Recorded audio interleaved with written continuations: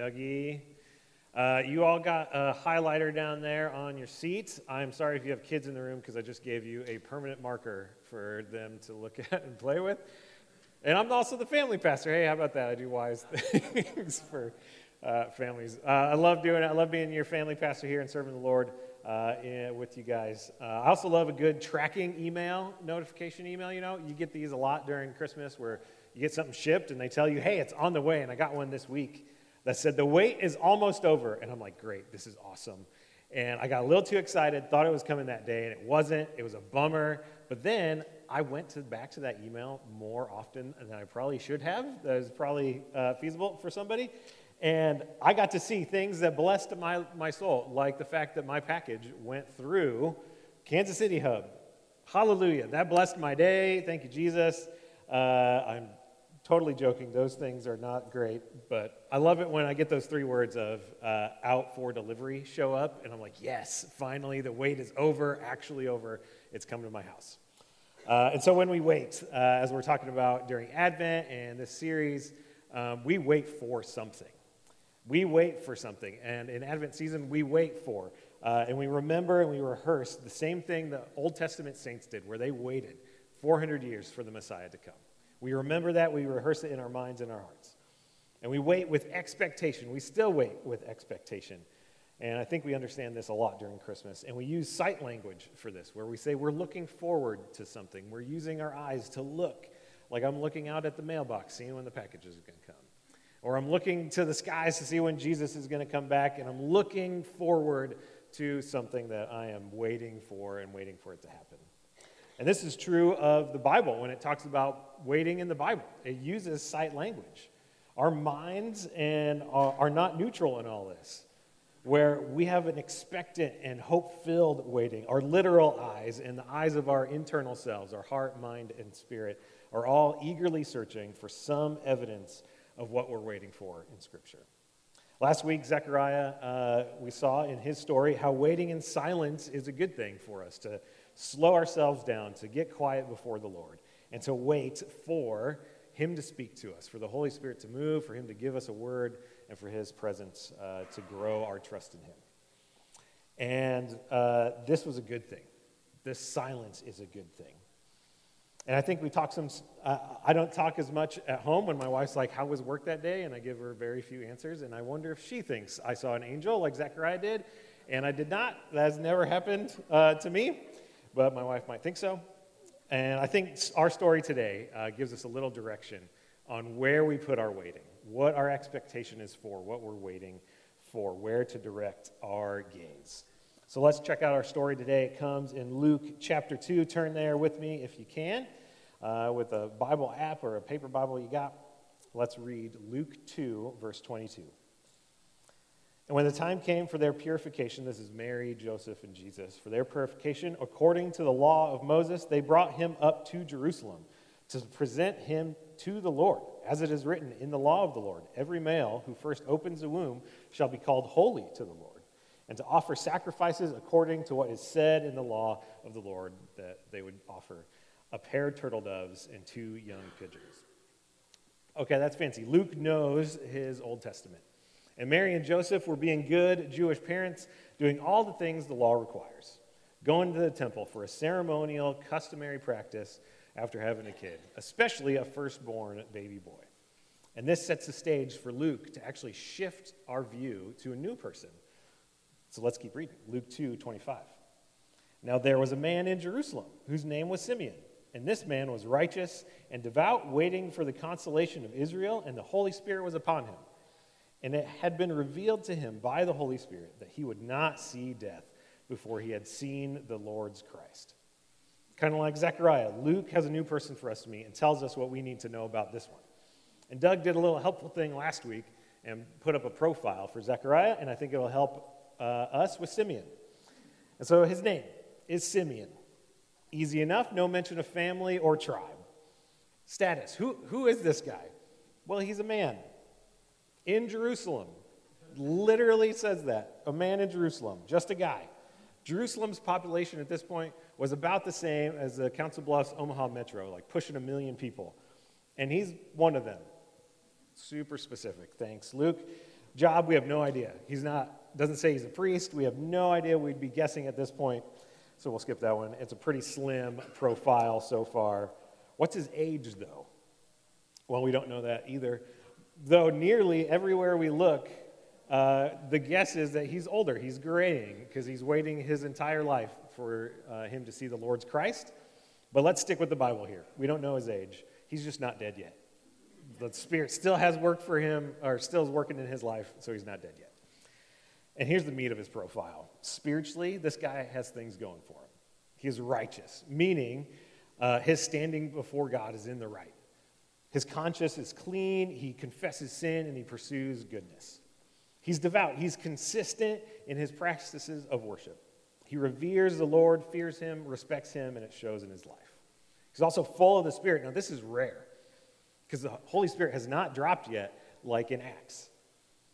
And the Lord hasn't spoken through prophets and through Scripture for a long time, for 400 years. And the Holy Spirit speaks to this guy. God has been pretty quiet, and he still speaks, but he's to this guy. So that's pretty special. What's he waiting for? He's waiting for the consolation of Israel, the Lord's Christ. Now, where does that come from? Because that's a little weird. Well, Simeon knows his Isaiah chapters 40 through 66, the whole last section of Isaiah. I marked it in my Bible, it's about 100 pages back there. It's a lot. There's a lot going on. And he knows it because the themes of what he says and how Luke talks about him show it. So like this one, he's waiting for the consolation of Israel, the comfort of Israel, and the idea of comfort is throughout that whole section of Scripture, and it starts that whole section like this in chapter 40, verse 1. Comfort, comfort my people, says your God. And that starts the ball rolling of what the Lord's comfort is going to look like, how the prophet is supposed to proclaim it, and who brings it. Because this verse, or this comfort, it comes from the Lord's Christ. And we see that in Isaiah 61, verses 1 and 2. It reads like this: the Spirit of the Lord is upon me because the Lord has anointed me. The Christ means anointed one. Has anointed me to bring the good news to the poor. He has sent me to bind up the brokenhearted, to proclaim liberty to the captives, and the opening of the prison to those who are bound, to proclaim the year of the Lord's favor and the day of vengeance of our God, to comfort all who mourn. That theme of comfort from the Lord's Christ is throughout that section. And the anointed one would come and bring this comfort and consolation. And Jesus quotes these exact verses just 2 chapters later. He's looking for Jesus. So he doesn't know the name or all the specifics yet. And all that to say, Simeon is waiting. His expectation is towards something. The eyes of his heart and his head are literally looking for biblical promises to come true. And the Holy Spirit has put a guarantee on it that he won't die until he sees this. He won't experience death. He won't feel his body breaking down. He won't see his body fail before he sees the Lord's Christ, before he experiences his presence, the Lord's Christ's presence and his goodness. Simeon knows what he's waiting for, and it's not death. His eyes are directed at nothing less than fulfilled promises of Scripture and God's hand to bring them about. And I know as we talk about waiting and we wait for something, I think this passage helps us put our gaze, set our direction of what we're waiting for in the right place. So while we wait, we set our eyes toward God and his work. While we wait, we set our eyes towards God and his work. We wait to see things from God. We wait for him to act. We wait and expect wonderful things from him. We want his presence, his love, his goodness. We want that to be expressed in our lives and in the lives of others. We want to see some divine stuff. We want to see the heavens opened. We want to see impossible things happen. And Luke even says as such that with God, nothing is impossible, chapter before.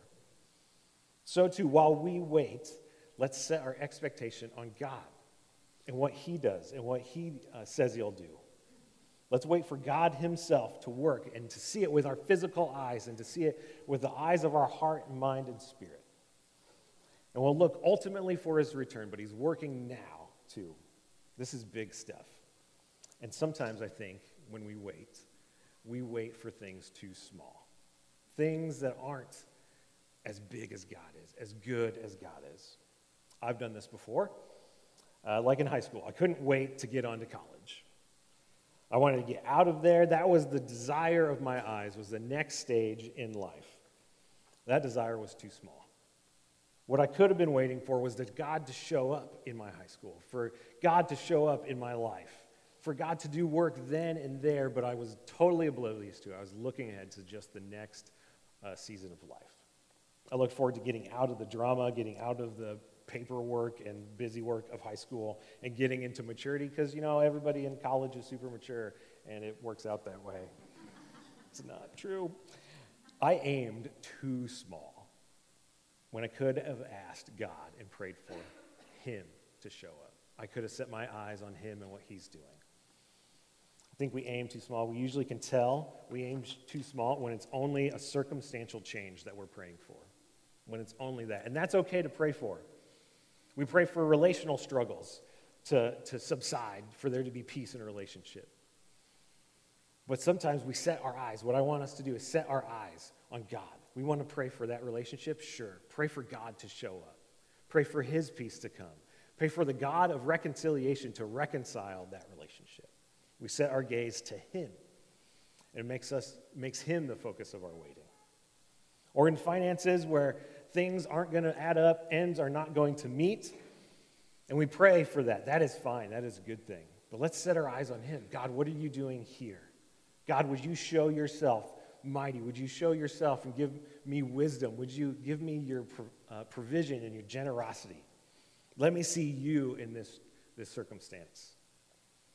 And when we set our expectation on the Lord and him and for him to work, the waiting is worth it. It'll make those silent and still moments worth it. Because it's the Lord we're waiting for, and his action and his goodness and his presence, we can be still. When it's his voice we want to speak, we can be silent. When it's his salvation that we cannot do for ourselves, we can wait, quiet ourselves before him, and wait for him to act, because only he brings salvation. And it means as we go about our days looking and having our eyes set on him, we can look for his gloriousness, his work, his presence. We can look for him. Practically, what am I telling you to do? What I'm telling you to do is pick a Bible verse, just one, that talks about the Lord and his work for a situation you're working on, that you're going through, where it's not just the circumstance you want changed, but it's how the Lord will show up and how he'll work. It'll set your prayer, your expectation for waiting on him, and not just for the change. And before we all pick, ask and you shall not receive, let's get some context for the verse, right? We need to understand the verse rightly. And before none of us pick anything about being patient, let's pick something that talks about the Lord. So for example, as I was learning about biblical waiting a few years back, one of the verses in Psalm 27 comes to mind. And it reads like this, Psalm 27:4. David says, "One thing I've asked of the Lord, that I will seek after, that I may dwell in the house of the Lord all the days of my life, to gaze upon the beauty of the Lord and inquire in his temple." That helped me to go from, Lord, I want to understand this concept of biblical waiting, to now my eyes were set on him. I want to dwell in your house. I want to be in your presence. I want to see your beauty. It changed it from a situation, a circumstance that I wanted changed, to him. I wanted to see God at work in my life. It helped me move from praying something like, I want to be closer to you, to setting my expectation more clearly on him and his presence, and how good he is and how he's beautiful. Or maybe you have a situation that you're working on that you're going through, and that you're waiting for something to happen with. Ask somebody to help you find a Bible verse that you can pray into for that situation, that sets your gaze not on just the change, but on the Lord himself. Ask your city group leaders, ask your pastors, me, Doug, or Eric, or anybody on staff, and we can help you find a verse. Say, Nick, I'm going through this. Is there a Bible verse that'll set my eyes on what the Lord is doing in it and how he might work? I love that question. I love it when people ask me that. I even prayed for you guys this week as I was going through this sermon and preparing this. I prayed a Bible verse for you guys from Isaiah 64, 4-5. I'll read it for you. From of old, no one has heard nor perceived by ear. No eye has seen a God besides you who acts for those who wait for him. You meet him who joyfully works righteousness, those who remember you in your ways. That's been my prayer for you guys. Because I would love it if each and every one of you set your expectation on him, waited for him, and like this Bible verse says, we have not seen a God besides our God that works for those who wait on him. I've been praying that for you. So pick a Bible verse for your situation, set your eyes on the Lord, and put our expectation where it belongs and where it's right. So while we wait, let's set our gaze at God and his work. Simeon shows us some more stuff. Simeon shows us what happens when we get glimpses of how God is working. So let's keep reading. Luke sets the stage again in Luke 2:27. Let's read. And he came in spirit into the temple, and when the parents brought in the child Jesus to do for him according to the custom of the law, he took him up in his arms and blessed God. Now pause there. Let's get a picture of this. Simeon heads to the temple because the Holy Spirit is telling him. And he sees a couple things. This ceremony that they're going to involves two sacrifices. One is a burnt offering. So fire, wood is burning over on one side. This also involves a sin offering, which includes boiling water, where there's a fire and some boiling water on another side. And Simeon, knowing his Isaiah 40 through 66, might remember this verse in Isaiah 64, verses 1 and 2. Oh, that you would rend the heavens and come down, that the mountains might quake at your presence, as when fire kindles some brushwood and fire causes water to boil. Simeon's seeing some of this happen. And then he sees a baby boy in his mother's arms. And I would guess Isaiah 66:13 pops in his head. And it reads like this: As one whom his mother comforts, so I will comfort you. You shall be comforted in Jerusalem. And in some way, between the Holy Spirit and the scripture that he knows that Luke is trying to show us, this guy in Jerusalem, Simeon, sees the Lord's Christ. Only it's not a mighty king. It's not a ruler coming in to take over. It's not an idea or a feeling or anything like that.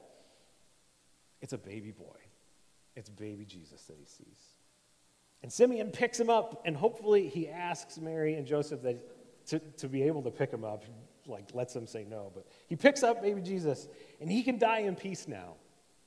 And then he blesses the Lord and says this, Luke 2:28.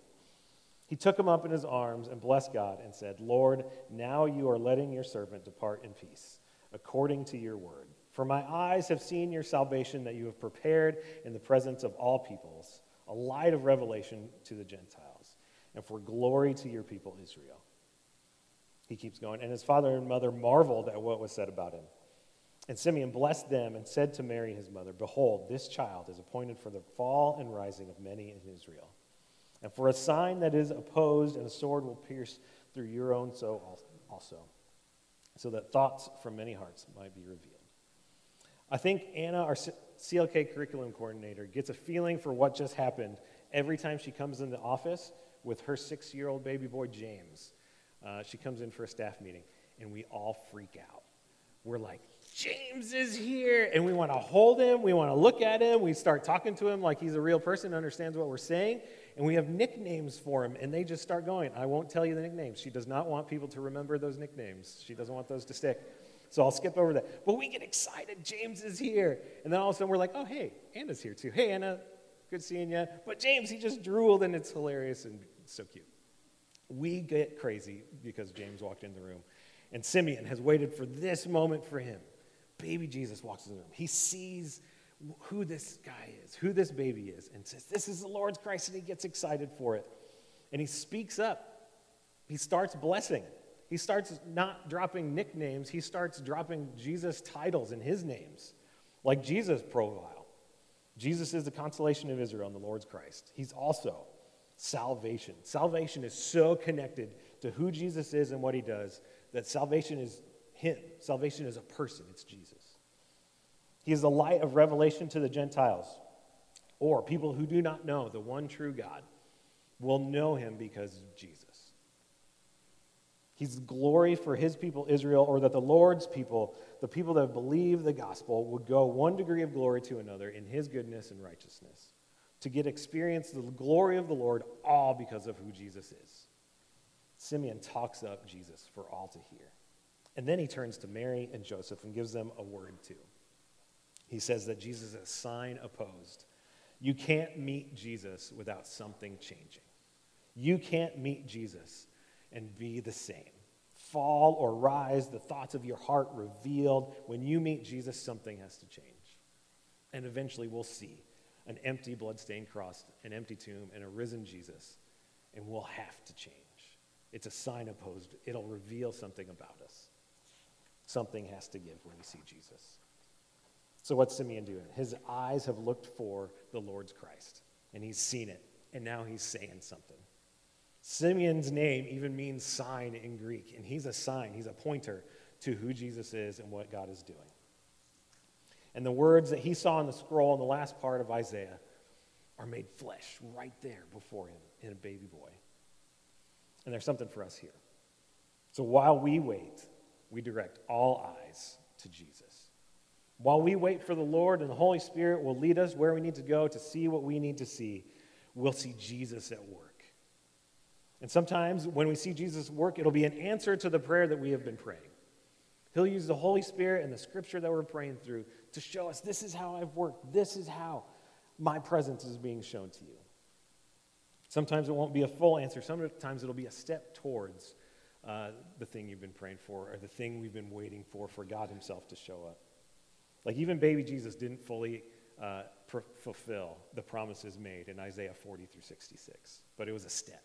It was a wonderful, glorious step that needs to be proclaimed to the world. So while we wait for the Lord, we're going to see people experience the light of revelation and come to know who the one true God is and to see Jesus as God incarnate and put their faith in him. Or we'll see ourselves and others go from one degree of glory to another as he works in us, as he shows us his glory and helps us in that too. So let's point him out. That is why I gave you a highlighter in your chair. For all of you, that's for you to take home. Because what do? We highlight when we see Jesus. Because highlighters take words on a page that we see that are important. Words on a page that we need to remember, that we need to see, that we need to show other people, and highlights them, makes them pop, makes them stand out to our eyes. Where we highlight things and we say, look, this is big, this is important. Look at this, remember this. And Jesus is the Word that has become flesh. He's God incarnate, author and perfecter of our faith. Isaiah 40 through 66 as a human. So let's highlight when we see him at work. Let's say something when his presence shows up and we see it. We see his work in our lives and other people's lives. And we say something. But I think somehow, some way, we miss sometimes what the Lord is doing. Because sometimes it's big and we all can see it. We have baptisms on stage and somebody comes to faith in Christ and we go nuts. But God is at work all the times, and sometimes it's in little things in life, little things that he is powerfully working in. So don't miss how the encouragement of a brother or sister in Christ is a powerful act of the Spirit to bring life to your soul. Don't miss how the generosity of a friend helps us experience the generosity of God himself. He's showing up. He's at work through that. Don't miss those smaller moments.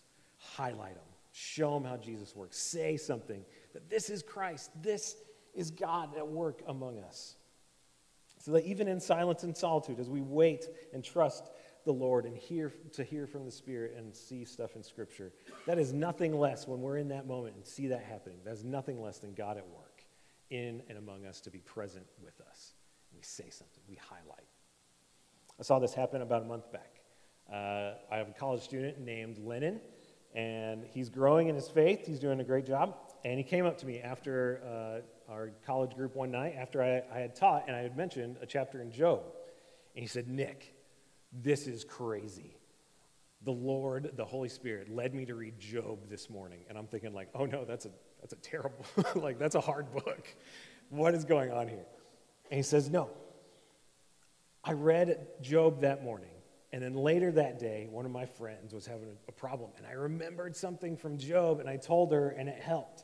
Isn't that nuts? Isn't that crazy? I'm like, Lennon is highlighting Jesus and just not getting it out there quite yet. And so I'm like, I'll highlight that even more. I'm like, Lennon, that is Jesus at work in and among you, in her life, in your life, in my life, to even see it. That is God working. I didn't say all this. It's God working his providence in them, his goodness and faithfulness to all involved. And to me involved because it gave me this example for this sermon that I didn't know I was going to preach. And so thank you, Jesus. He's at work among us, and we highlight him when we see him work. And so when a kid remembers a Bible verse at home, in your home, or down the hall in CLK, that's Jesus at work. That's the Holy Spirit bringing Bible verses out of those kids. Or when we see somebody struggling and we're helping somebody through a sin struggle or just a problem in their life, and we see good desires, good, holy, righteous desires, and they want it, and they want those desires to come to be. We highlight it. That is the Lord at work in you to change your desires, even in this struggle. Or sometimes we just don't know if it's the Lord or not, and it seems like it, and it is a good thing to highlight Jesus and say, I don't know, but this sounds like the Lord. Because even that question being put out there puts our eyes on Jesus and what he's doing in our lives and the lives of other people. So while we wait, let's set our expectations on God and his work.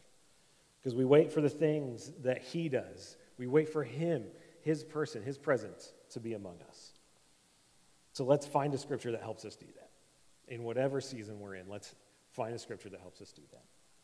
And then while we wait, we direct all eyes to Jesus. When we see him work, when we see his presence, we say it. We say something. Say, that is Jesus at work among us. Let's pray. Heavenly Father, we thank you that Jesus came to be among us, that he came to be a baby boy, that he came to live a perfect life, die and rise again. Thank you, Jesus, that you're still at work among us today, that your presence is still felt. Your presence is still seen and heard. Your presence and your work is still at work among us. We thank you.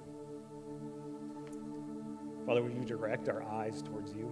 Would you show us a Bible verse that we can pray that sets our eyes towards you so that when we wait, it's waiting for you. We expect you. We want you to show up. Help us to wait for you. The Holy Spirit, direct our eyes. Help us to see when Jesus is at work so that we could tell other people, so we could highlight it to ourselves and others. We can say something when we see you at work. We ask, too, that you would be at work among us. Help us to be a people that wait for you. Because there's no God besides you that acts for those who wait for him. Where we can meet you, where we can see you at work in our lives, help us to highlight it. Help us to be a people that wait for you. I pray this blessing on everybody here. And I praise you in Jesus' name.